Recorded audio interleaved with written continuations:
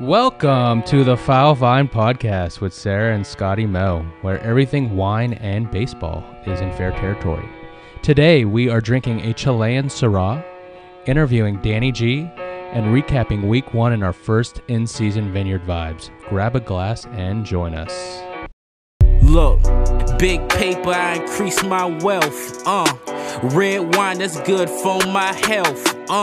Wrestle with demons, I ain't take no L's. Allow me to introduce myself. I said, all right, what are we drinking today, Scotty? Oh, Sarah, today we are drinking, and as you said when I got here, we are drinking a non-domestic red.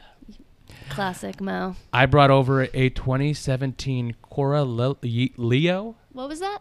Corralillo. There you go. Syrah. Ooh, that's me. From Valle de San Antonio, Chile. Ooh, You say Chile or Chile? Chile. Chile. Okay. This is from the Matetic Vineyards. This is a family-owned winery. The Matetic family arrived in Chile in 1892. Whoa, it's a long time ago. From the Austro-Hungarian Empire, which is known as modern-day Croatia. The first vineyard was planted in Rosario Valley in 1999, so it took them like a century to get the wine going. Okay. And then in 2002, they transitioned their vineyard to an organic and biodynamic agriculture. People might ask, what is biodynamic agriculture, Sarah? Yeah, what is that, Scotty? Interesting. How I interpreted it is, well, let me give you the definition first. Okay. Plants are grown in the ground and living soil, which provides a quality of health and nutrition not possible with chemical fertilizers or hydroponic growing. So they generate their own fertility through composting, integrating animals, cover cropping, and crop rotation. So no chemicals used in this process, right? Mm-hmm. It sounds like they use live organisms in the soil. Yeah, very cool. And they get nutrients that way, okay, in their grapes. Interesting, right? So the Syrah is a big, thick-skinned grape. Just like me. That originates in the Rhone Valley in southern France. Ooh. Okay? But has found its home in hot climates all over the world. It's also known as Shiraz in Australia and South Africa. But yeah, it made its way to Chile too. Nice. I'm excited to try this. There's around 20,000 acres of Syrah planted in Chile. Wow. Pretty cool, right? Yeah, I should go. It feels like it would be a homecoming for me of sorts. And this wine apparently pairs well with beef, lamb, and venison, so a lot of meat. Okay. I mean, yeah, there's a lot of meat in Chile. All right. So let's go, Sarah. Let's go, Scotty.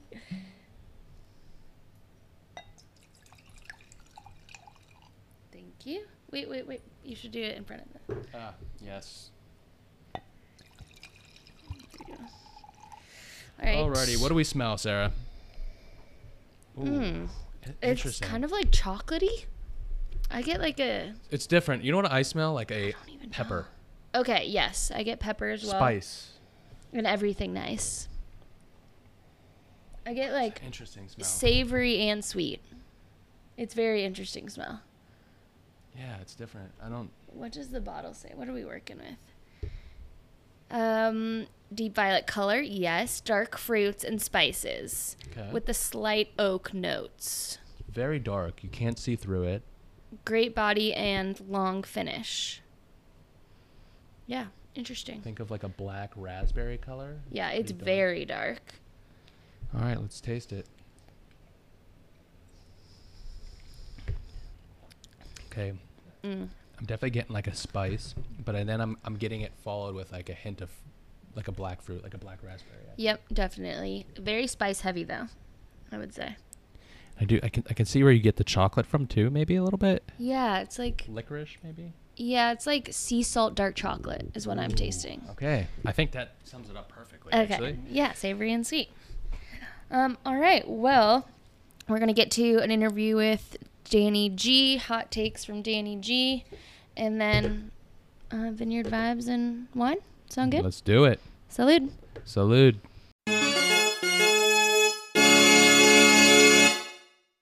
Welcome, Dan. Danny G, as we're calling you. So Danny G, or I like to call you Young Gus, is a former Pirates employee and good friend of mine, avid Foul Vine listener, and I would say baseball fanatic in the truest sense of the word. Welcome to the Foul Vine. I appreciate the illustrious introduction, making me sound way fancier than I actually am. I like being called a baseball fanatic.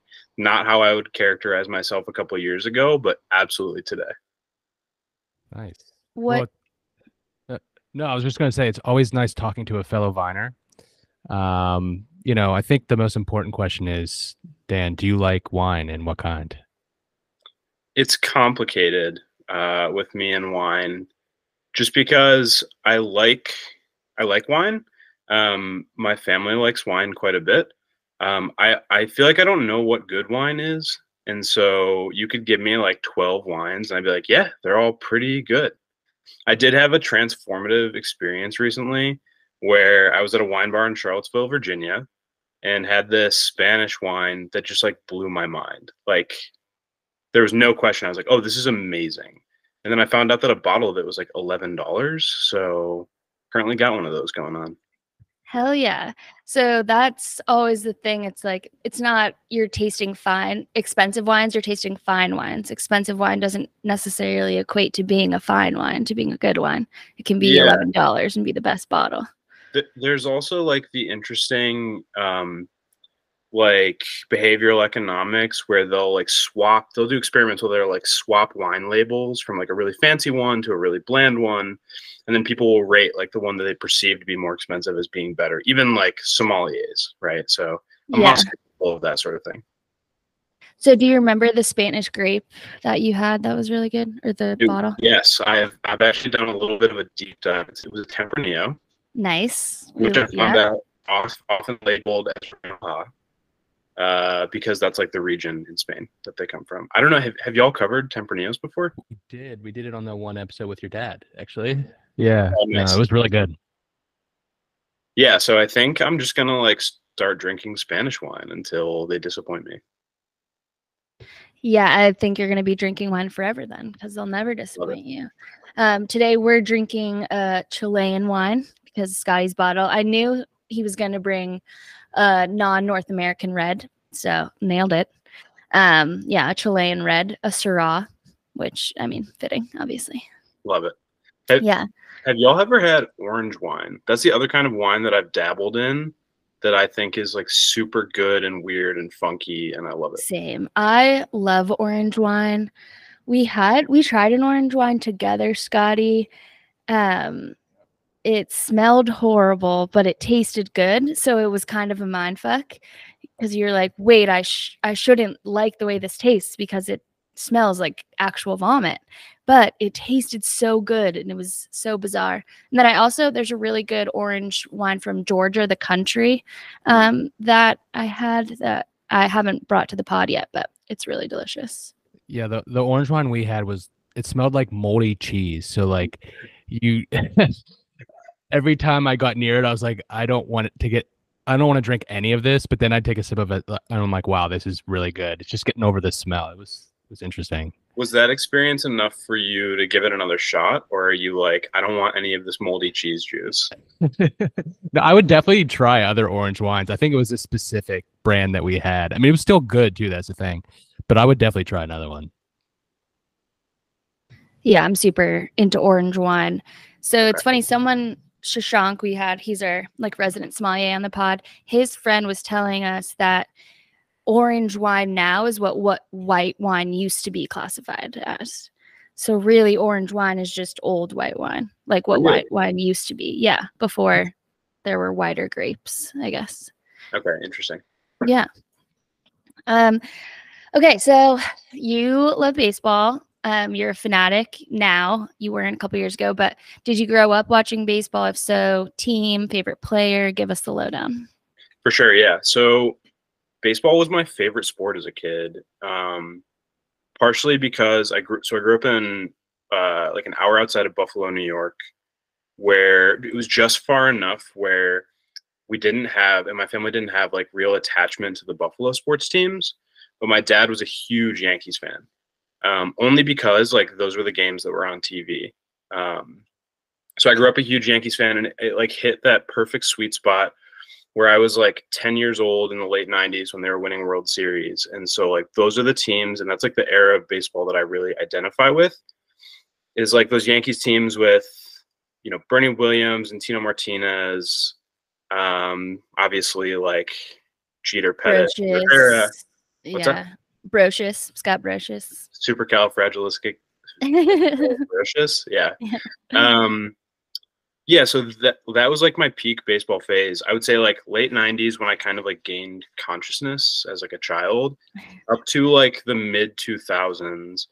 MVP Baseball 2005 was like a seminal baseball experience for me. I would still play that game if I had a working PlayStation 2. So that era, for sure. In terms of favorite players though, so like Jeter was my favorite player. I know he was y'all's as well, so I don't want to harp on that, but I loved Carlos Delgado growing up because being in Buffalo, the closest major league city was Toronto, like an hour and a half away. And I just remember going up to the Sky Dome, now called the Rogers Center, and like that dude would just hit tanks every time I went and saw them. And I still remember like the way the PA announcer said his name, Carlos Delgado, like just I love that dude so much. And so those Blue Jays teams, like the early 2000s Blue Jays teams, I identify with a little bit too. Nice. And then you fell off of it a little bit. You're saying you wouldn't call yourself a fanatic until recently? Yeah, it was weird. So like once we moved to like a proper suburb of Buffalo, it was all about football and hockey. So the Sabres and the Bills. The Sabres were super good in the mid 2000s, and so that was kind of dominating. Hockey like dominated my sports life, and still to this day, like I think I would consider myself more of a hockey fanatic than a baseball fan, even if I like think about baseball more frequently nowadays, which is weird. But so it kind of coincided with like the Yankees having some down years. I went off to college in 2010, and I just kind of lost touch with the team a little bit. Still like loved going to ballparks, seeing games. You know, I lived with some baseball fans, so we would always have baseball on the TV, but it was never like my main sport. Until actually COVID, when the sports world stopped and there was nothing to do. I remember the first thing that came back in like May of 2020 was Korean baseball. And I was just like so thirsty for any sports that I was like setting alarms to wake up at 3 a.m. to watch the whatever, like Wyverns in South Korea. And then, yeah, just so that kind of that. And then like the Blue Jays playing in Buffalo really got my attention as well. And then I just happened to get a job with the Pirates, and it's been like nonstop baseball since then. Yeah, I remember the Korean league when it came back in May during the beginning of COVID. I remember picking a team. I was a big Doosan Bears fan. So I was like reading a comparison. They were like, that's like the Yankees of South Korea. So I was like, okay, got my team. Perfect. Yeah, so I would wake up and watch those too. Did you play at all growing up, or was it just you're just like a big sports fan in general? Yeah, I played baseball poorly, but I loved it. So I was actually thinking about this a little bit recently. I was a pitcher. Like that was the only thing that I could pitch and I could field. I couldn't hit for shit. And I could always throw relatively hard for my age, but I would just get beat around. And I think, like, I wonder now, knowing what we know now about like basketball shapes, could I have like gotten in the lab as a 12-year-old and just been like throwing these amazing fastballs, or like, yeah, I don't know. Definitely. You could have had your own Mitch Keller sweeper. Yeah, that's right. I needed to go to Driveline in 2004 or whatever. Yeah, you did. You need to go back in time, create your own Driveline based out of Buffalo, and then you're set for life. We'll make millions. So how did you get a job with the Pirates? No one just happens to get a job with the Major League Baseball team. You know, there's some work or research involved. Yeah, that was probably a poor way of saying it. So, even when I wasn't like at the peak of my baseball fandom, when I was in grad school, my background is in political science, international relations, and like quantitative statistic based research, basically. And when I wasn't sure that I wanted to go into political science, these baseball R&D jobs were popping up, data analysts, data scientists, these sorts of things. And so I started applying to some of those as early as 2016, just kind of as one-offs, and led to some really interesting discussions. I was kind of just dipping my toes in the water, and then stuck with the academic thing until 2020, actually 2021, when I decided okay, this isn't the career path for me. And so I applied for just a couple of jobs. I was actually living in Pittsburgh in the time because that's where my academic position was at the University of Pittsburgh. Loved the city and just thought, what the hell, I'll apply to a job with the Pirates. And the interview process went well, and it was a super interesting position. And yeah, I started in 2021.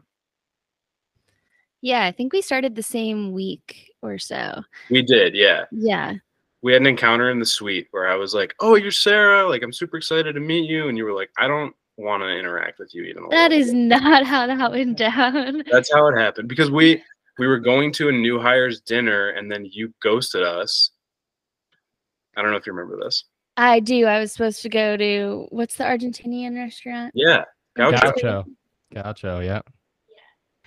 I was supposed to go to Gaucho with you guys, but I couldn't make it for some reason. I think I was sick or something happened where I couldn't make it. But I'll give you the reason. It's because you hated me. No, I hadn't met you yet. I know. I'm just kidding. Yeah, I hadn't met you, and then I met you at a barbecue, and then I saw you in the suite, and I was like, oh, hey, someone else who's going to watch the game, the day game. Yeah. Because no one else went into the suite during the day game, and it's like, this is the best thing about working in baseball is getting to watch baseball, especially during 9 to 5. So that's what I remember being like, oh, dope, someone else wants to watch the game in the suite with me. So since you guys have worked in baseball with other teams, what's the level of excitement around watching the team that you work for generally, and getting invested in the games, and treating that as kind of I don't know, part of your job, and a fun part of your job? Because there wasn't. Yeah. No, go for it. I was just gonna say there was less of that than I expected working with the Pirates. I think everyone watched the game, but not everyone would go down and watch it in person, and I don't know. Yeah, I think though it helps if your team is playing better. There's going to naturally be more excitement. It also is different. When I worked for the Rays, yeah, it was exciting to watch, but not as exciting as the Rays are now. When I worked for the Rays, they were very much not undefeated for the first 6 games of the season. And when I worked in the minors, I guess when I worked for the Astros, it was, yes, very exciting to watch their games. So it depends if your team's doing good, I think, is the bottom line. But in the minors, you feel more a part of the team. So you're grinding it out with the players and the coaches. So you're invested more naturally, where if you're in the front office of a major league team, you are a little bit separated from it, unless you do, go down and talk with the coaches and kind of make that connection. Otherwise, it can be hard if your team isn't playing well. And then also you're disconnected, That's just my take. Yeah. I would say, so I never saw it at the major league level. I was at 2016, I was in the Appalachian League with the Blue Jays. And then 17, I was with Syrah at the Mets, and we were in complex leagues in high A. I would say that I never really, we would watch the major league team from working in the minors, but I was, at the beginning of the season, obviously you're excited and you want to watch a lot of the major league games, but I think that wears off quickly. I think the fun part, at least for me, was watching the minor leaguers develop throughout the season. So I was really in tune to not just the level that I was at. I was in tune to all levels, especially when you saw a guy that got called up and whatnot.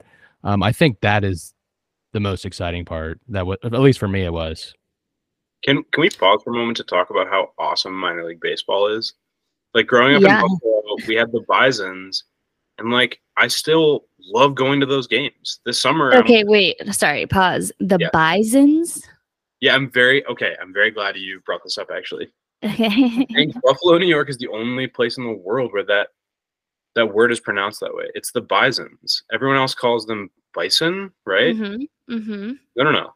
They are the Buffalo Bisons. Okay, good to know. Sorry to interrupt, but I had no idea there was a Z in the word bison. No, all good. I just think that people need to go to more minor league baseball games where you get in the door for like a quarter and you can just have a great time. I 100% agree with that. All levels too, not just. I mean, working in the short seasons, I miss those leagues. I grew up really close to the Mahoning Valley Scrappers, so I would go to those games a lot. New York Penn League, but I couldn't agree more. Minor league games are a blast. So now I live in Boone, North Carolina, and so I'll be trying to get down to some Hickory Crawdads games, as Hell well yeah. as there's an indie league team in Boone called the Boone Bigfoots that play here. Ooh, Indie League. That's fun. You could be a bird dog. I don't know what that means. A bird dog scout means like you basically get paid commission if you give a name of a player that is noteworthy. I know a lot of people that have done bird dog with local guys that they know that are local in front offices. So, but yeah, Boone also, Appalachian State, that baseball field is stunning. Have you been to an App State game? No, we're going, I think, if not this weekend, then one of the upcoming series. I will say this: it is beautiful. This town is incredible from a scenery perspective, but the default Google image it doesn't always look like that. Like that's like peak fall. The leaves are changing. The aerial view. Yeah, exactly. Like that's not exactly the seats, but yeah, it is absolutely gorgeous if you time the weather right and everything. Yeah, for sure. I'm trying to find out if there are like any actual prospects on App State's team, so I can pass my reports back to the Pirates or something. Exactly. You could be a bird dog. That's what I'm saying. You could also there's so many minor league teams in North Carolina. It's actually insane. Like you could take probably 2 weeks and hit 14 stadiums or something. I don't know exactly the number amount, but really good minor league teams there. All the way they have AAA all the way down to single to low A. In potentially Charlotte, I'm not speculating, but if I were to speculate, that could be a major league city, right? Definitely. I mean, they have a major league basketball team. Yeah, and that's where the football team plays too. Yeah, the Panthers, correct. I mean, they just built a brand new AAA stadium there for the White Sox, and they have a beautiful view of the city. I think they could easily turn that into a major league ballpark if they wanted to. And the city's growing fast, so yeah, it's huge. Like I think people sleep on how big Charlotte is, and just like there's a huge sports culture there. Yeah, definitely. I've only ever passed through, got some good barbecue on the road, and then went on my merry way. But would love to check out Charlotte, and honestly, I would love to go to Durham and see a Durham Bulls game because I love Bull Durham. I made you watch it, Dan. Yes, and I've watched it again since then. So first of all, yeah, Durham, the Bulls games are so much fun. That stadium's super cool. It's very, very unique. There's this one, the behind home plate and the baselines are covered with like these massive fans because that's like one of the only ways to get people out there in the middle of the summer when it's like 125 degrees in Durham. Yeah, that makes sense. To give them shade and like manufactured wind. Interesting. It's a ton of fun. And they still have the old Durham Athletic Park up, so you can go tour around that. There's a farmer's market on the old field on the weekends. Durham rules if you're ever in the area. I know they play the ACC tournament there too, which brings me to a point. I know you said minor league baseball is awesome. College baseball, people need to go to more D1 baseball games. They're awesome. So totally. I did grad school at UNC, and I was amazed how I was like the first time I went to a Tar Heels game, I was like, that stadium is beautiful. It's a beautiful stadium, and not a ton of people go. I used to bring my laptop, and they had like these picnic tables out in the basically down the first baseline near the outfield. You could just post up at a picnic table with your laptop, and I would just be like sending emails, watching baseball, like watching like high level competitive baseball. It was incredible. Yeah, UNC always seems to put a good team on the field. I was gonna say, Scotty, how many major leaguers can you name that went to UNC? I can only name one, but I know you're good at college. Can you name any UNC baseball players? Okay. I've got a few in the chamber. Matt Harvey. He's not a current major leaguer, but who's yours, sir? Yeah, it counts. Mine is Colin Moran. Oh, interesting. I'll go with Zach Gallen. Ooh, but you have more than one. You can say Oh, one yeah. more. Kyle Seager went there. I was going to say Matt Harvey before. There's a player on the team right now that's going to be a major leaguer. Vance Honeycutt? Yes. He's a stud. Yeah, I've watched him. So good. Yeah. So that's like what I don't think I think next year he'll be draft eligible. He's a sophomore, I think. Yeah, he had an unreal freshman year last year. Yep. Yeah, I think he's going to be he's going to be a draft prospect you're going to hear about next year for sure. Yeah, for sure. All right, well, let's get into the 2023 season because it has started. There's been a week of baseball. I know you and I talked about it, but I'd love for you to share with the other Viners some hot takes and some takeaways that you have from the first week. We have them. We'll talk with you, but I know let's hear from Dan's hot corner. What do you got? I think I mentioned this before, but my takes might be too hot for this podcast. No such thing. We want all the spice. So here's one just from like watching a game today and the series against the Pirates. I think the Red Sox are trash. I actually think that lineup is brutal. There's 1.5 players that scare me, and it's just like it's Devers and like a little bit of Yoshida and maybe Verdugo, whatever. But like when you're depending on Adam Duvall, he can still. Duvall started pretty hot, but yeah, I don't know. I'm out on them. I'm fading them hard. I don't think that the Pirates are world beaters this year and to get swept by them. I mean, granted, like baseball, weird stuff happens. I'm not impressed by that team at all. And they kind of spent a ton of money this offseason, and they're not going to be a good team. Like, this is really a weird move by them. Spent a lot of money in weird places. Like, they had opportunity at a lot of big free agents, and I don't know. A lot of their signings didn't make sense to me. Yeah, like, couldn't you repurpose? Okay, so now, granted, they're missing Trevor Story. He's out. But, like, couldn't you repurpose some of the weird signings they did and just, like, pay Xander? That seems like a no-brainer to me. 100%. It's just so dumb. Like, first you let go of Mookie and then Xander. Yikes. What are you guys doing? I love it as a hater of the Red Sox and someone who was the Red Sox fan. I love that they suck. But it just seems stupid. Like, what are you doing, Heimblum? You're not in Tampa anymore. Like, I don't know. He doesn't know how to use the resources. Well, there's some, like, weird, like, potential cheapness coming from the ownership, right? Like the whole Mookie fiasco from a couple of years ago. I don't know what to do with that.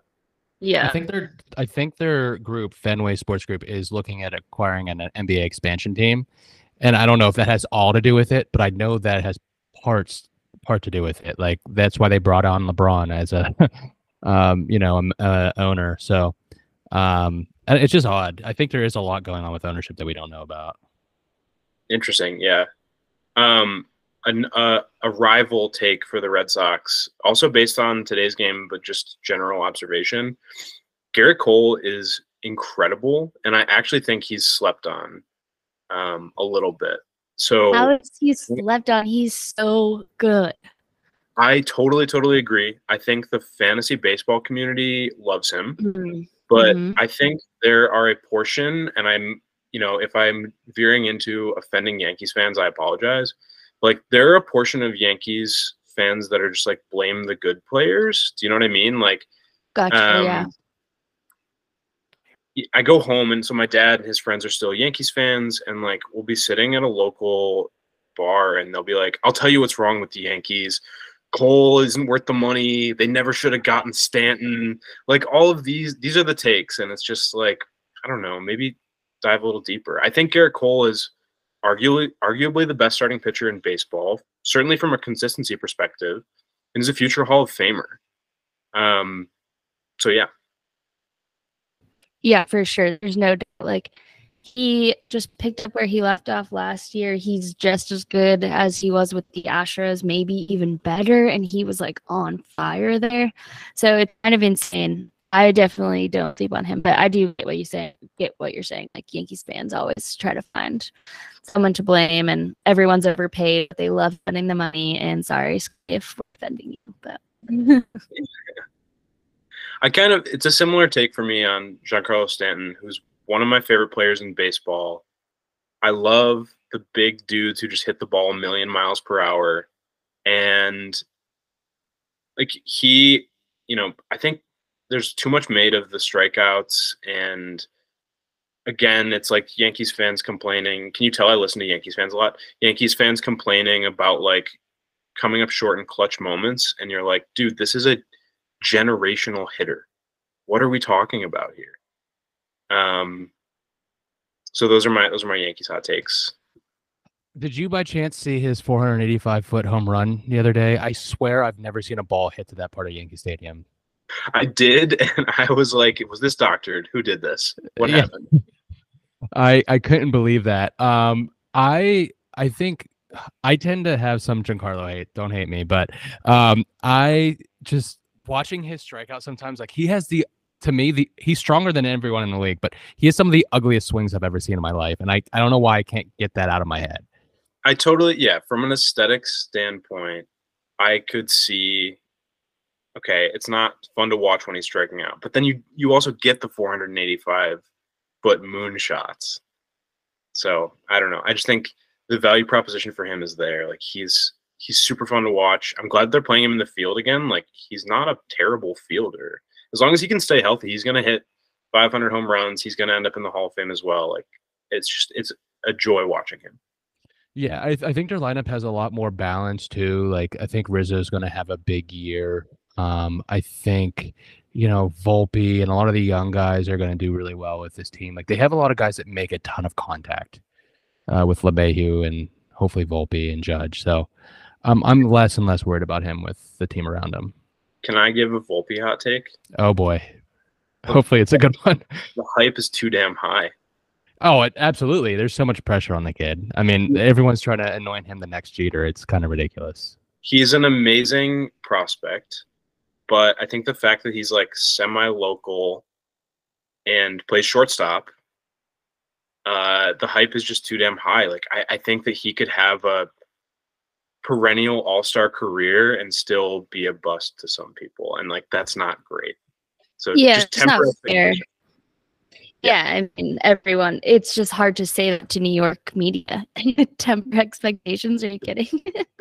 Right, yeah. The machine is always working. Yeah, it is, exactly. We talked about another hot take that I wanted to bring to the pod because I know Scotty agrees. It's not a hot take, but what the hell is Major League Baseball doing the day after opening day? There are no day games. What is that about? Oh my God, don't even get me started on crime against humanity. This is crazy. Like, okay, so let's rewind back like a week ago, opening day. Was it the most successful opening day in Major League history? Like everyone is loving the new rules. There's like, you're seeing the superstars outshine. It's awesome. And then 24 hours later, okay, MLB, you've conditioned me at 1 p.m. I'm going to turn on MLB.tv and like watch a quad box full of games. There are 5 games, and the first one's at 6:40 p.m. You can't give us this wonderful day of opening baseball and then totally give us nothing, totally shaft us. I was so ready to go 1 p.m. Let's dial it up. Day 2, here we go, and there's nothing. We can jump into the rule changes too a little bit, but just want to rattle off a couple of stats that Jeff Passan tweeted the other day.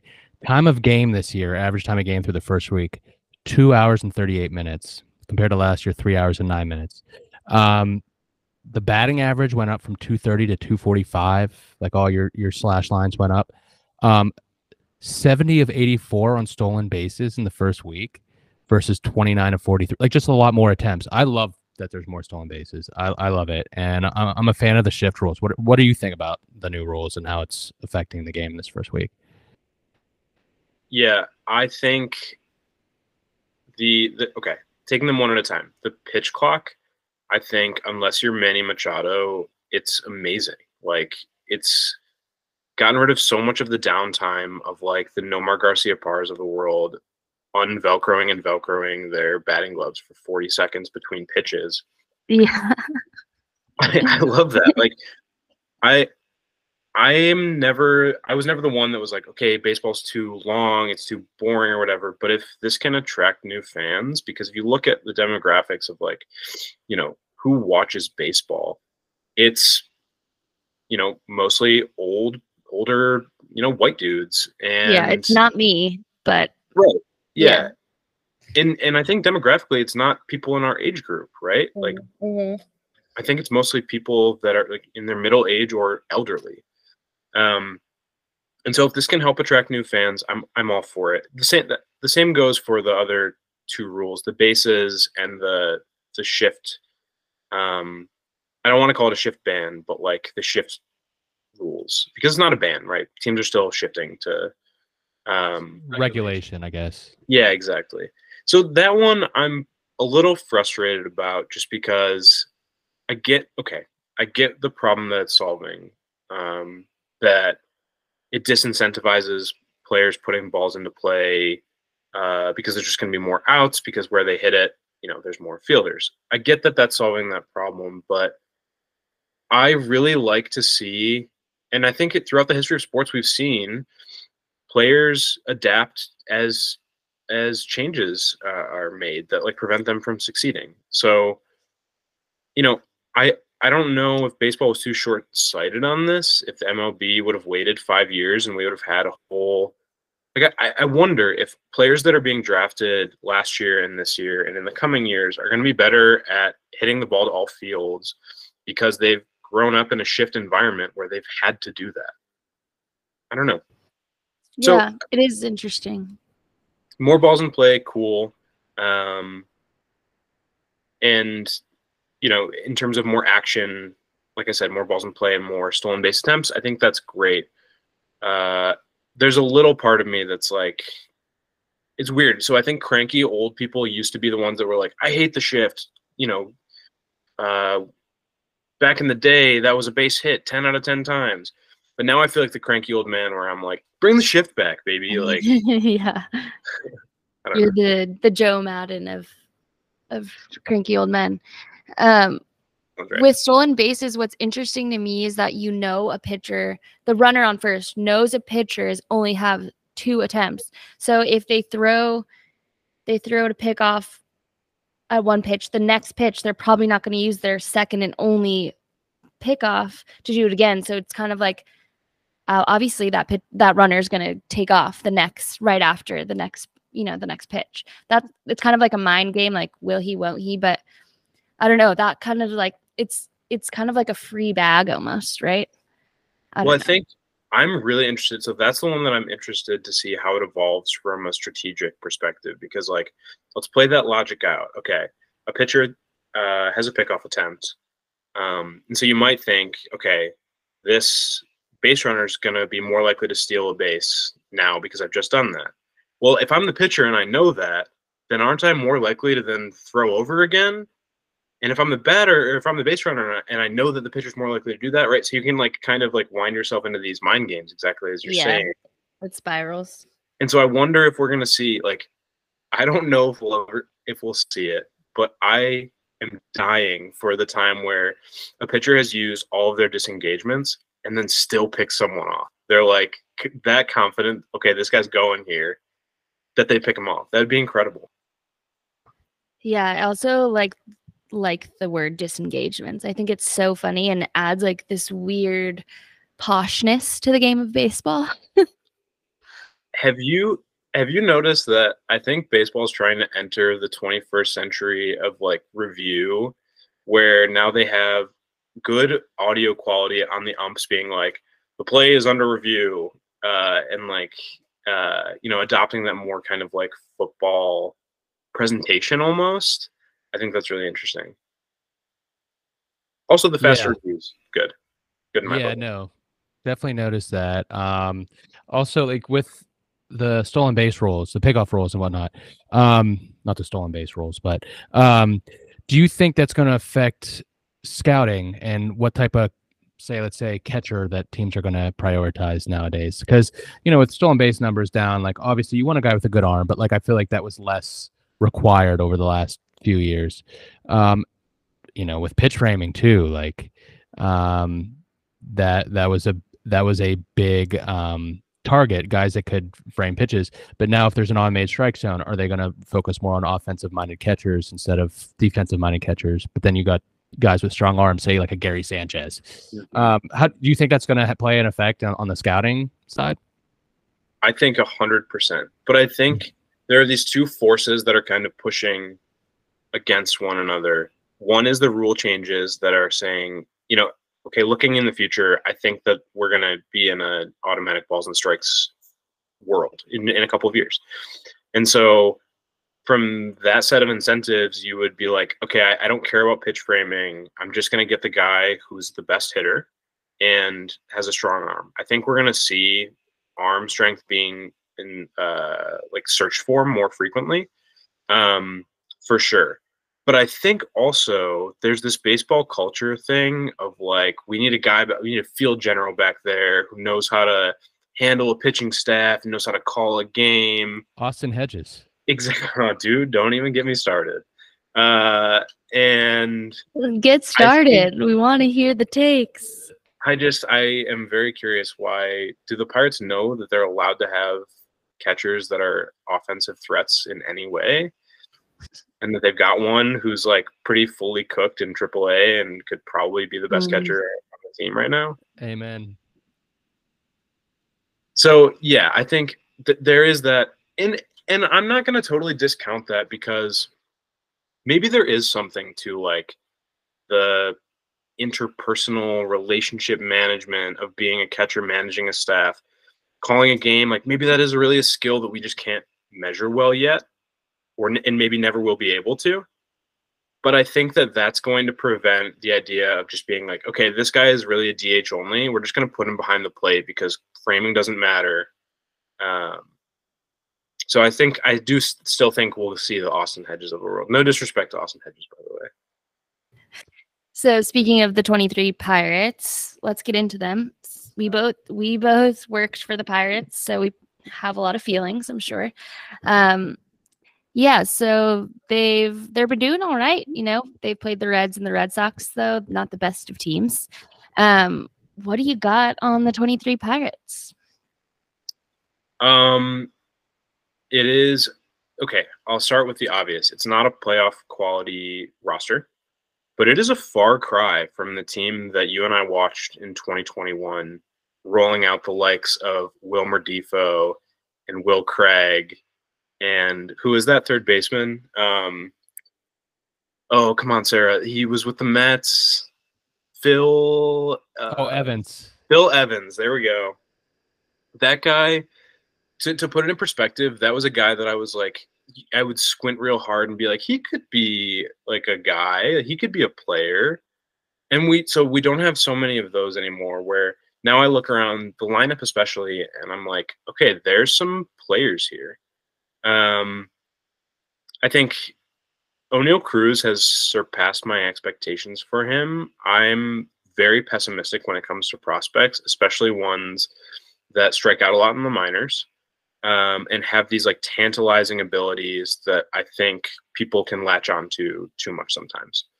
But I think it's a 6-game sample this season, but I'm really legitimately excited about him, and that like he could put together a really productive season. I love the veteran player acquisitions. I wonder how much Kutch has left in the tank. I think it's interesting that he's hitting in the heart of the order right now, just because like, I don't know what, is there much to suggest that he is deserving of that, or like it should be there right now? I'm not really sure about that. I do think he's seeing the ball pretty well. Like he had some hard hit balls today, and then like a bloop one that went for a single. But in the opener, he had 3 walks. Like I think he's maybe showing the younger guys like it's okay to take, like, no, be disciplined at the plate. More like he's more disciplined than not, and that's kind of why he's there right now. And maybe they're just figuring out the pieces, right, and seeing, well, okay, is O'Neal gonna get hot? Is Sawinski gonna step up? what's going to happen there. Totally, yeah. And I think so. First of all, between Kutch and Carlos Santana, who is so smooth, they're gonna walk a ton, which is kind of exciting for a nerd like me. I think I would love to see more offensive production from Ke'Bryan Hayes. I think there's like some consternation about like, okay, this guy's not really hitting. Is he worth the money that we're paying him? He could be a 0 at the plate and he'd be worth the money they're paying him just for the defense alone, the value that he provides playing third base. He's going to win. If writers decide to stop giving Nolan Arenado the Gold Glove every year, he's going to win a ton of Gold Gloves at third base, which is super exciting. I think in spring, I'm not going to get too attached to spring statistics in the aggregate, but he was hitting the ball hard in the air to the pull side, which is something we haven't seen from him since 2020 and like the first game of 2021 before he hurt his wrist. So that's really exciting for me. If he can, he's hit the ball hard a couple times this year already, but if he can start pulling the ball, I think that he's a legitimate all-star caliber player, and that could be really exciting. The last thing I'll say is I think this is a really good opportunity year for the Pirates to kind of churn through some lower level prospects and figure out which ones are the players. There's like 6 outfielders in the system right now where I'm like, you could be an everyday outfielder or you could be a quad A guy. And so I want to see, is Smith and Jigba, like, can he take that role? Suwinski, Cal Mitchell, Travis Swaggerty, who should have made the roster. And the same goes for some of the infield positions too. So I think like we're going to see position battles between Bay and Castro. Hopefully Nick Gonzalez gets some at-bats this year. He's already like 45 years old, playing in the minors. I don't know what Triolo's status is injury-wise, but if he comes up, I just think that there's like an opportunity where this team's not a playoff contender, but they're good enough that they can see, okay, when we're good in a couple years, who are the guys that are going to be on our team? Yeah, I couldn't agree more. I don't even know where to start. Well, first with Ke'Bryan Hayes, like I feel like he does everything right, but he just needs to put, like you said, put the ball in the air more, especially to his pull side. That was a good sign, and I have friends because I'm from the area that are like, I'm off on Hayes. I'm like, relax, it's been 6 games. Like he's still young and he's still a Gold Glove third baseman.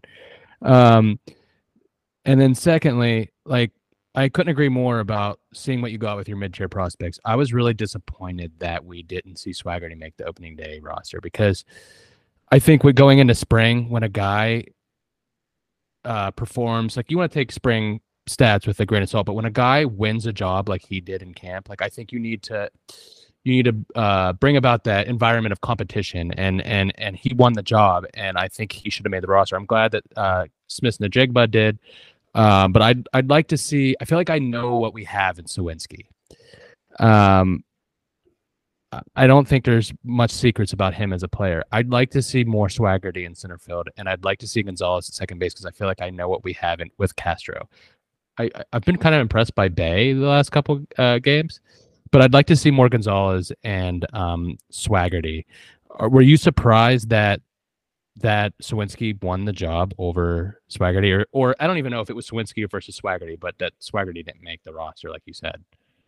Yeah, I was surprised from the point that like he's still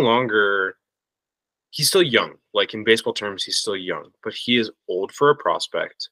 And at some point, I think that teams need to start figuring out these guys that are 25, 26.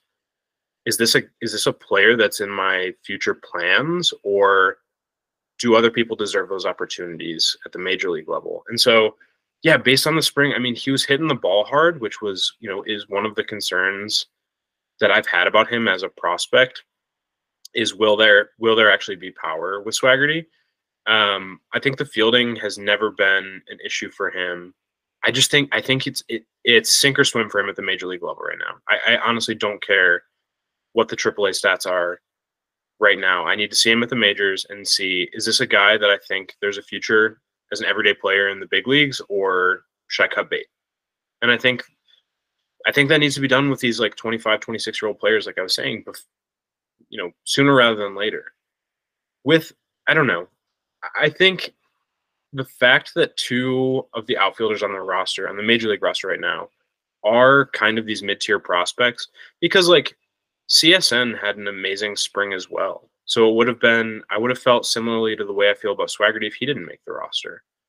And Sawinski, for like, I don't think he's a perfect player by any means, but he did hit how many home runs last year as a rookie, and he plays like passable center field and is pretty solid in the corners. Like, I don't know. I think there's kind of a logjam there. I think what the Pirates are banking on is there will be injuries. We see it every year. And I have to imagine that Sawinski's the first guy up. What I'm happy that we're not seeing is just like these randos off the street, like a 32-year-old. Oh, dude, Josh Van Meter. Yeah, exactly. The Josh Van Meters of the world. But I do miss the folk heroes of the world. John Nagowski. I was worried when I saw we signed Mark Mathias. I'm like, oh, here we go.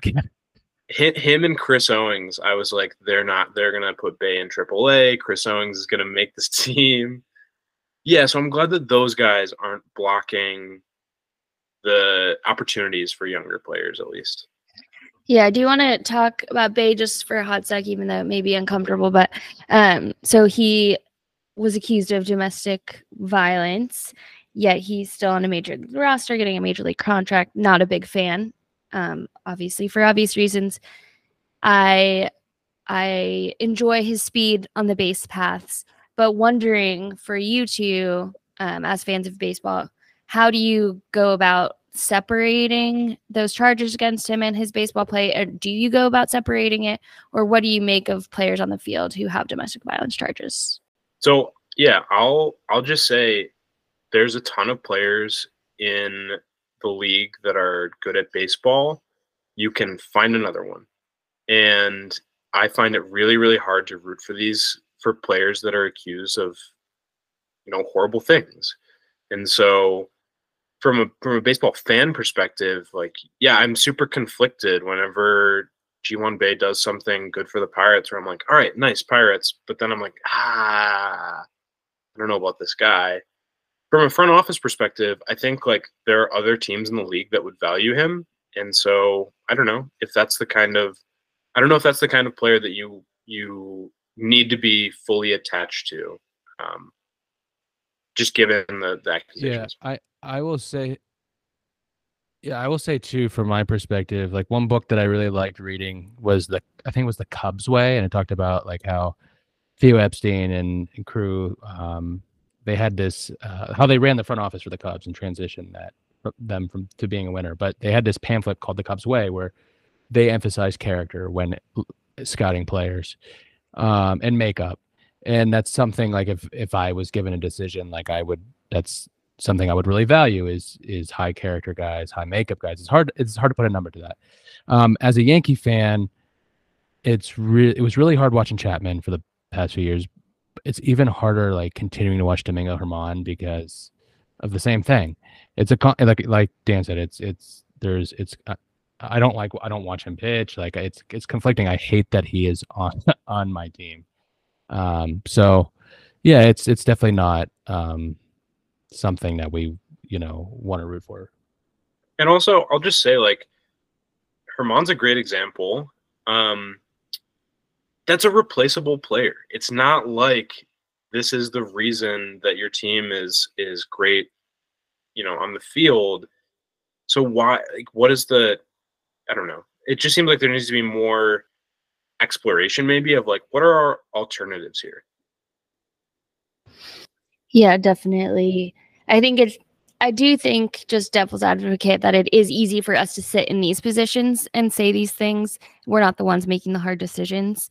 I do hope that one day there are GMs out there, maybe Kimming, maybe some others, that will stop having players on their team who have accusations of a domestic violence. I think it's a really easy line to draw, but like I said, it's easy for me sitting in this position. I'm not at the helm, but I do hope there are decision makers in front offices who stand up if that's what they believe in. They actually have those beliefs, and that's demonstrated in their decision making. That's my hope going forward. But yeah, watching G1 Bay and others, it's just like, kind of like, yeah, just conflicting, right? Watching them. For sure. The last thing I'll say about this is like there should be room to grow. Like hopefully Bay and or Herman or whoever else is putting in the work of actually of bettering themselves. Exactly, becoming a better person. And so I don't want to say like if you've done, you know, bad stuff in your past that you should just be written off from society or anything like that. Like there should be room to grow and to be rehabilitated and all these things.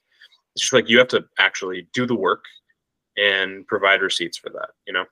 Yeah, for sure. I agree. Yeah. And just like maybe that's part of it is that organizations help, you know, put these players in therapy or help them grow and become better. But yeah, okay, I'll get off my soapbox. But my last question for you is, where do you think the Pirates will finish this year? And then if you have any other hot takes, but I would love for you to be a recurring guest so you can come on every now and again and give us your hot takes. But yeah, where do you think the Pirates will finish? So first of all, I'd love to return and give hot takes always. So first of all, I think that they are slightly blessed to be playing in a pretty bad division. Right, even the team that we think is probably the best, at least I think is the best in the division, the Cardinals just got swept in 3 games by who? Who were they playing? The Braves. Yeah, the Braves. So the Braves, okay, the Braves are amazing. But, like, I think that they play in a weak division. I think that the changes to the schedule, though, mean that they're playing fewer games against their divisional opponents. And so what I'm trying to say is I think that they are much better this season in terms of talent, but their record might not necessarily show that because I think they'll play a harder schedule. All that being said, if we're just talking about in the division, I see no reason why this team can't finish ahead of the Reds for sure. And I think that the Cubs and the Brewers are kind of sketchy. Like, I wouldn't be shocked if the Pirates finished 3rd in the division. I would predict 4th. 4th is my prediction. I wouldn't be shocked if they finished 3rd. And I guess I wouldn't be stunned if they finished in last in the division. But again, like, the Reds just took 2 of 3 from them. There's a couple of bright spots in the Reds pitching rotation, but there's nothing that I see on that team where I'm like, okay, this is a better team than the Pirates. So 4th is my prediction. But maybe 3rd also. 4th trending toward 3rd. I guess my final question is, put you on the hot seat here. Should the Pirates re-sign or extend Brian Reynolds? Oh, no man. pressure. I have flip-flopped on this like at least 10 different times.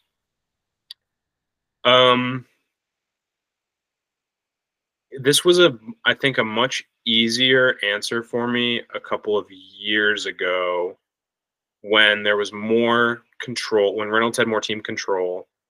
It was super cheap, and I think they could have gotten a ton more in a trade for him.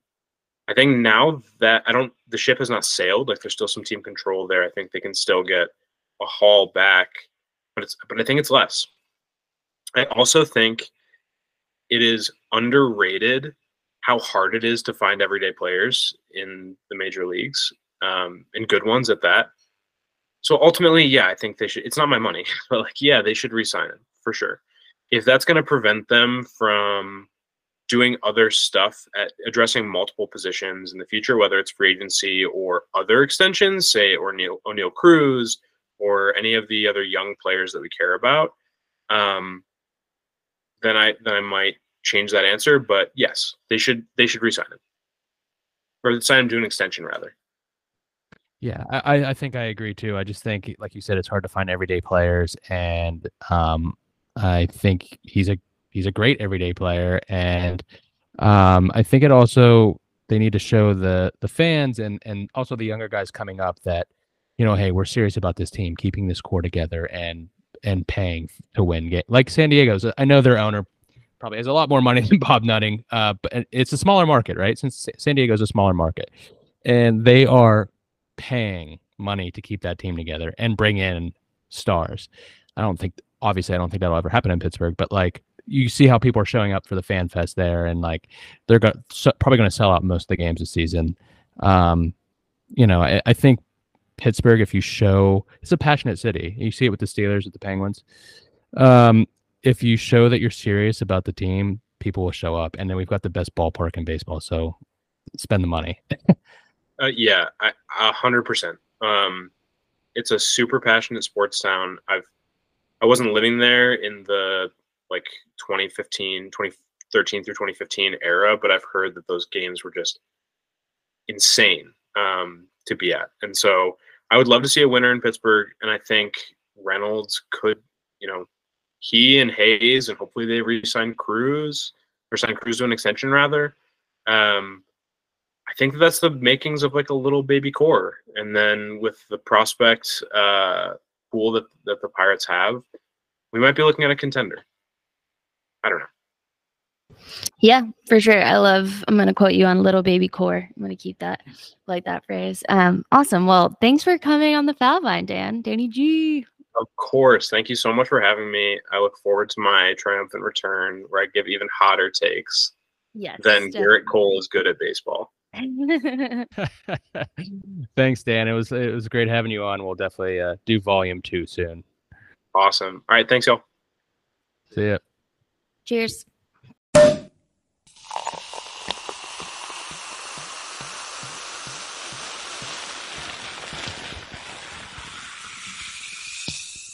Well, that was great. Love having former Pirates employees on. Danny's the best. It's also nice talking to fellow Viners. I think we're going to institute Danny's hot takes as a new segment. I think so too. So yeah, I'm excited to hear from him. He had some big ones. I can't wait for you to listen. But let's get into our first in-season Vineyard vibes. Let's do it. I think we're going to split this up by league. So let's quickly go through. Well, not quickly. We'll go through our observations from the American League in week 1. And, obviously I'm going to start with my Yankees. Mm-hmm. Starting 4-2, and that is through their first 2 series with the Giants and Phillies. They took 2 of 3 from both. Judge homered in his first at bat. Knew that was going to happen. He is the captain. He's worth all that money. He's already going for 63 home runs this year. Yeah. And yeah, you can just see the presence that he has in that clubhouse. You always see him sit next to Volpe at the top of the dugout. He is assuming that role as captain. Speaking of who I like to call Anthony Peneala Volpe. I like that. That's good. You heard it here first, folks. But he had a stolen base in each of his first 3 games. He's going to provide a lot of speed for this team. Any observations from you, Syrah? Well, the Rays are undefeated as of right now. They're 6-0, so not surprising, but also annoying. I don't know. I'm kind of regretting not including him in my playoff picture, but it's only 6 games. Yeah, they were in mine, but yeah, we'll see. And then, so the Rays look good. I think real quick too about the Rays. Do you think they might have the best rotation in baseball? Yeah. Glasnow's not even there right now. I know. That's what's scary. Wow. It's really good. I did enjoy the Red Sox-Orioles series. A lot of runs. A lot of offense there. A lot of offense. No pitching, but it was fun for offensive sake. And I'm really enjoying watching the Orioles, I will say. Yeah. I like the Orioles. They have a lot of young Adley Rutschman's first game was awesome. I know it was. It was awesome. No, the Orioles are... Grayson Rodriguez got called up today. I think he made his debut against Jacob deGrom and the Rangers, so that's cool. A lot of young talent there. I wish they would have done more this offseason. Oh, speaking of debuts, did you see this? That there's now an MLB patch that says MLB debut on jerseys? I did see that, and I was going to ask you, is that just for the debut game? Like, are they wearing that all season, or is it just for the debut? I don't know, but I would think it would just be the game, because it's kind of, I would hate that to wear that all season. Yeah. It's like, hey, check it out, Scarlet look at the rookie. letter. Yeah, exactly. No, I did notice that. I was curious. I meant to look that up. If anyone knows the answer to that, please let us know. Yeah. Add us on Twitter and Instagram. Let us know if you know they're wearing the badge all season long. And, like you said, the Orioles, Red Sox, very unimpressive to me. Got swept by the Pirates this week. I think they're, I don't want to make any overreactions. This is a hot take, but I think they're a lock to finish last in this division. It's just sad for the city of Boston. So sad. Yeah, you seem real broken up about it. I am. It's bad for baseball, but I'll tell you what. One team I'm really impressed by, the Cleveland Guardians. Yeah. They really showed out in Seattle this weekend. Yeah, they did. That was a fun series. The Twins are looking good as well, right on their heels. I really enjoyed watching the Angels this week, I have to say. I got sucked into this last year, but I like I said, I believe in this team this year. Yeah. Patrick Sandoval is so good at baseball, and he's nice. Shohei Ohtani is already a lock. I hate to admit it, but he's already a lock for MVP. How could he not be? I know. Two-way player? That's just what? How about that series against the A's? Well, that was their first series, I believe. Yeah. They're playing the Mariners now, but Trout and Ohtani going back-to-back. I mean, they're just riding their high from the World Baseball Classic. Yeah, that was so fun. The Astros, though, as an American League team, I'm kind of disappointed in thus far. I hate this, but the phrase World Series hangover, I think they do have a little bit of it. At least their pitching staff right now matched with their offense. So, like, putting them together is what it's not really competing. Yes, they've won 3 games, so it's not like they're over, but just in our picks, we'll go over. We've each picked the Astros pitchers a couple times, and all of them have lost. So they're disappointing us on that. And a little update on that. We're both at 3-4. I saw that. We're tied. So we're doing 3 for 7, I guess, for the first 7 games. But that's been fun. Yeah, I noticed we both have. I think I had Framber last night. I was like, come on, the Tigers. Let's go, Framber. I know. He pitched a great game. It's the offense. That's what I'm saying. Like, they're not matching up. So real quick on the Astros, like, I look at this division. The Astros are 3-4. The Mariners are 2-5. Are you more worried about the Mariners? Both teams, I'm like, yes, a little bit of World Series hangover for the Astros. The Altuve's out. I'm not as concerned about either of them, though. Like, I think it's just early. I think it's just, I think they both have the opportunity to turn it on and go on hot streaks. So I'm not worried about either of them right now, but I do see what you mean. I mean, I think the Astros struggle against the Tigers. Looks kind of bad, but the Rangers kind of they swept the Phillies. Yeah. In the first series. Yeah. It's a team that neither of us really believed in, I don't think. Not really. Like, believe in DeGrom and, like, some of their signings. But, yeah, I was higher on the Phillies for sure. But speaking of the Phillies, let's get into the National League. Oh, so Phillies were defeated until Game 2 against the Yankees. They finally got their first win. Yeah. They're 1-5 right now.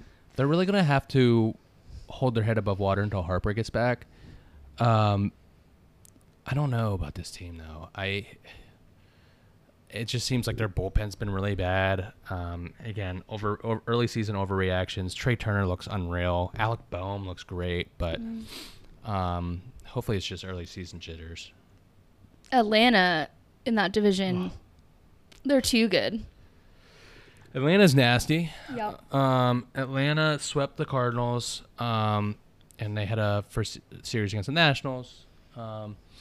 Yeah, they look really good. Max Fried went on the IL, but they still have young pitchers. I swear they just have guys they pull out of thin air. So Dylan Dodd and Jared Schuster are great rookie pitchers. Yeah, like who would have had that? Exactly. Question I had for you, Sarah. Yeah. Team that I'm seriously concerned about, I think it's panic mode for the Mets. They just got swept by the Brewers. And we'll get to the Brewers next because I actually have a lot to say about them. But I think it's panic mode because Scherzer looks kind of washed. Like, I think he'll grind out starts, but I don't think you're going to get a high-level Scherzer this year. I think you're going to get like a 4+ ERA. Yeah, and then Verlander's on the IL. It's just like the offense is like hasn't really been exciting. Like except for Pete Alonso, who homered twice off of Corbin Burns. I guess, and shout out to RJ, our last guest, but I guess the big question is, what's the point of having Tomas Nido, who I like a lot, when you have a offensive stud rookie catcher in AAA, Francisco Alvarez? So we'll see what they do there. They have a lot of guys, Brett Beatty, Mark Vientos, the chosen one, Francisco Alvarez. I think they need some young spirit injected into this team. Yeah, I would agree with that. The Pirates are 4-2, which is awesome to see. I've enjoyed watching them. I think they're really embracing small ball. I've seen so many bunts that I was like, oh my gosh, okay, it's bunt season out here, everyone. Like, what is that about? They're really playing the small ball. And Keller is putting the K in Keller. Yeah, I'm so happy for Keller. That's one guy, like, I've always believed. I've been rooting for him. I saw him in a high A when we were with the Mets, and I'm like, yo, that guy is for real. I've always believed in him. I'm happy for him. I'll tell you what, though. This team is bunting, playing small ball, walking. One guy that I've enjoyed watching is Dari Moreta, who they got for Kevin Newman. This guy, I swear, loves to intentionally get himself in a jam to just work out of it for fun. And to get excited and then about get it. animated. Like this guy is going to be a Pittsburgh fan favorite in a matter of... I think he already is. So, listen, 4-2. Starting against the Reds and Red Sox. They got some big series against the White Sox and Astros coming at home. Can't wait to go to most of those games. Yeah, it'll be fun. But guys, to all my friends out there, tell me they're a wild card team. Relax. They are not a playoff team. I'm excited to watch them this year. I think they're going to improve on their 62 wins from last year. For sure. But let's temper the expectations after 6 games, okay? Yeah, I would agree with that. They played the Reds and the Red Sox. Like that's no one. I do still love Jonathan India. I think he's really good at baseball. I like him. I've been impressed with Spencer Steer, with Tyler Stevenson. The Reds have some guys. It's just like thin. It's top heavy. Like it's like the rotation, Lodolo and and Ashcraft and Green. Like it's kind of top heavy. One team I really want to talk about right now is the Brewers, because that is another team I'm regretting not putting in my playoffs. Yeah, that's weird that you... I actually think the Brewers could beat out the Mets. Yeah. Well, they clearly just swept them, so... Yes, but I think they're a better team, because the past 2 years they've had a disappointing Christian Yelich, and like they've tried to add veterans here and there, like with Kutch and others. I think they're going to get a better season from Jesse Winker. I think Yelich is going to be... he's already looking better, but I think the difference is they've got this injection of young talent that's coming up. Bryce Terang, rookie second baseman, first home run, Granny. Garrett Mitchell in center field already has 3 home runs. Yeah, Mitchell looks good. I'm really happy that he's my starting center fielder in fantasy right now. Got him in the last round, people. Wow, crazy. And then Joey Weimer is another guy who just made his debut. They've got young talent, and I think they are going to give the Cardinals a run for their money in this division, because team that I'm really high on with the Cardinals, I am really worried about their pitching. Really worried. They won 2 of 3 against the Blue Jays, but they are going to have to literally, as John Smoltz says, outscore their opponents to win. For sure. I mean, if nothing else, at least Wainwright has a voice of an angel. Can sing the national anthem. Could sing the inning stretch. God bless America. I went through that pretty quickly, Sarah. Like, do you have any other thoughts on the Brewers and Cardinals? No, you pretty much summed it up. I like Mitchell, like I said.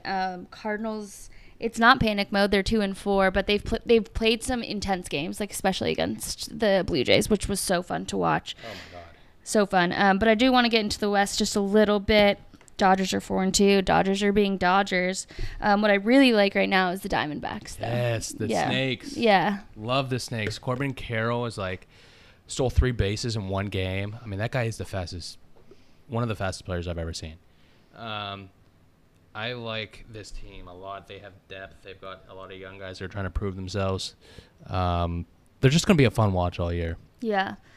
Speaking of fun watches, I think each week what I'm going to do, I don't know, más or menos, but I have a couple names that I just, baseball players have good names. And these are my top 2 names of opening week. Let's hear it. Mountcastle is a great last name. Ryan Mountcastle. And then the full first and last name, Buck Farmer. Oh. It does not get more baseball than that. His name is Buck Farmer. Buck Farmer. That's a good one. Yeah, so I just wanted to close out with that. Cool. No, those are our vibes for this week. I guess real quick, too, I just want to say a couple matchups that I'm excited for going into the weekend. Yeah, let's take a look. Obviously, the White Sox and Pirates, just because I'll be there. But I'm also excited for Mariners and Guardians round 2. Astros at Twins. That's going to be a good one. Yeah, Correa versus the old squad. And then Padres at Braves is going to be a potential World Series matchup. Yeah, definitely.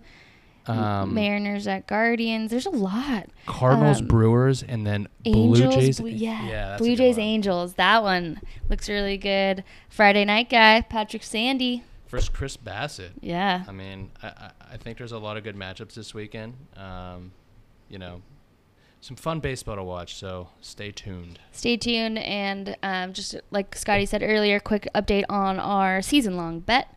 We have put in 7.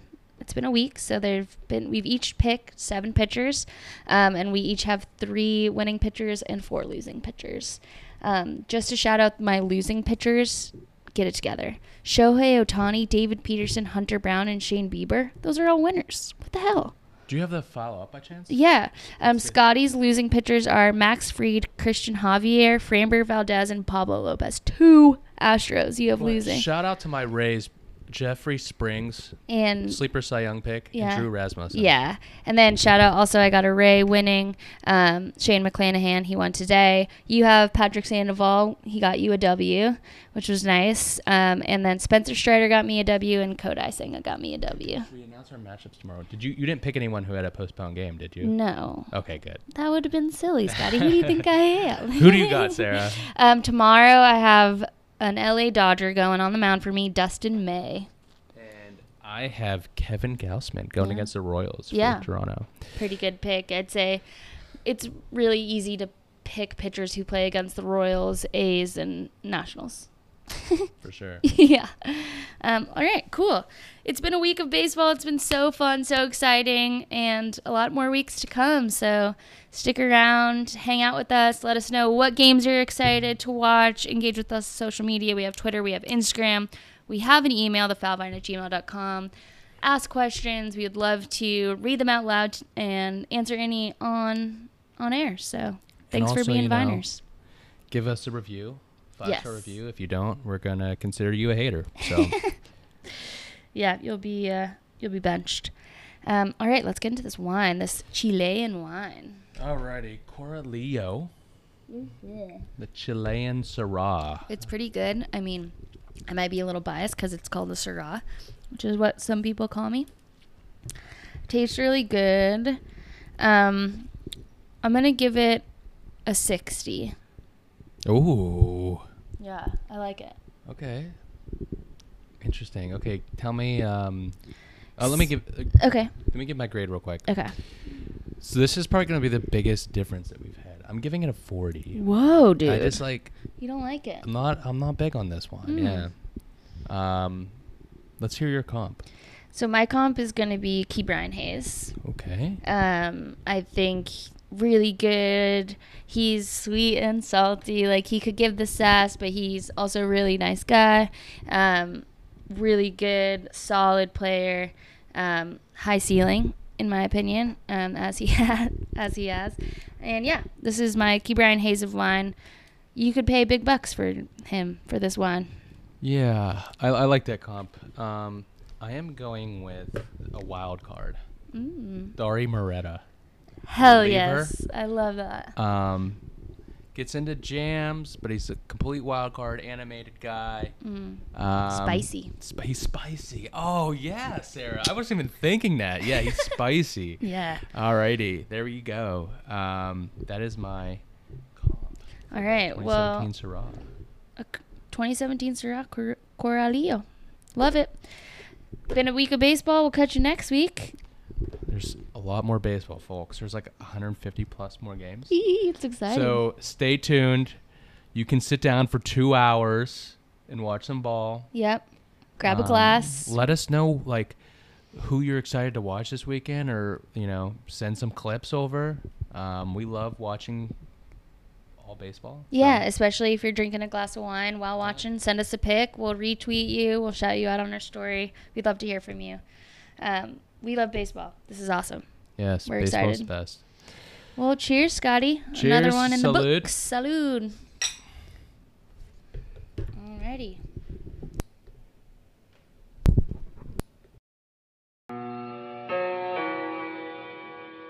Intro music by Jordan Montgomery and Driving While Black Records.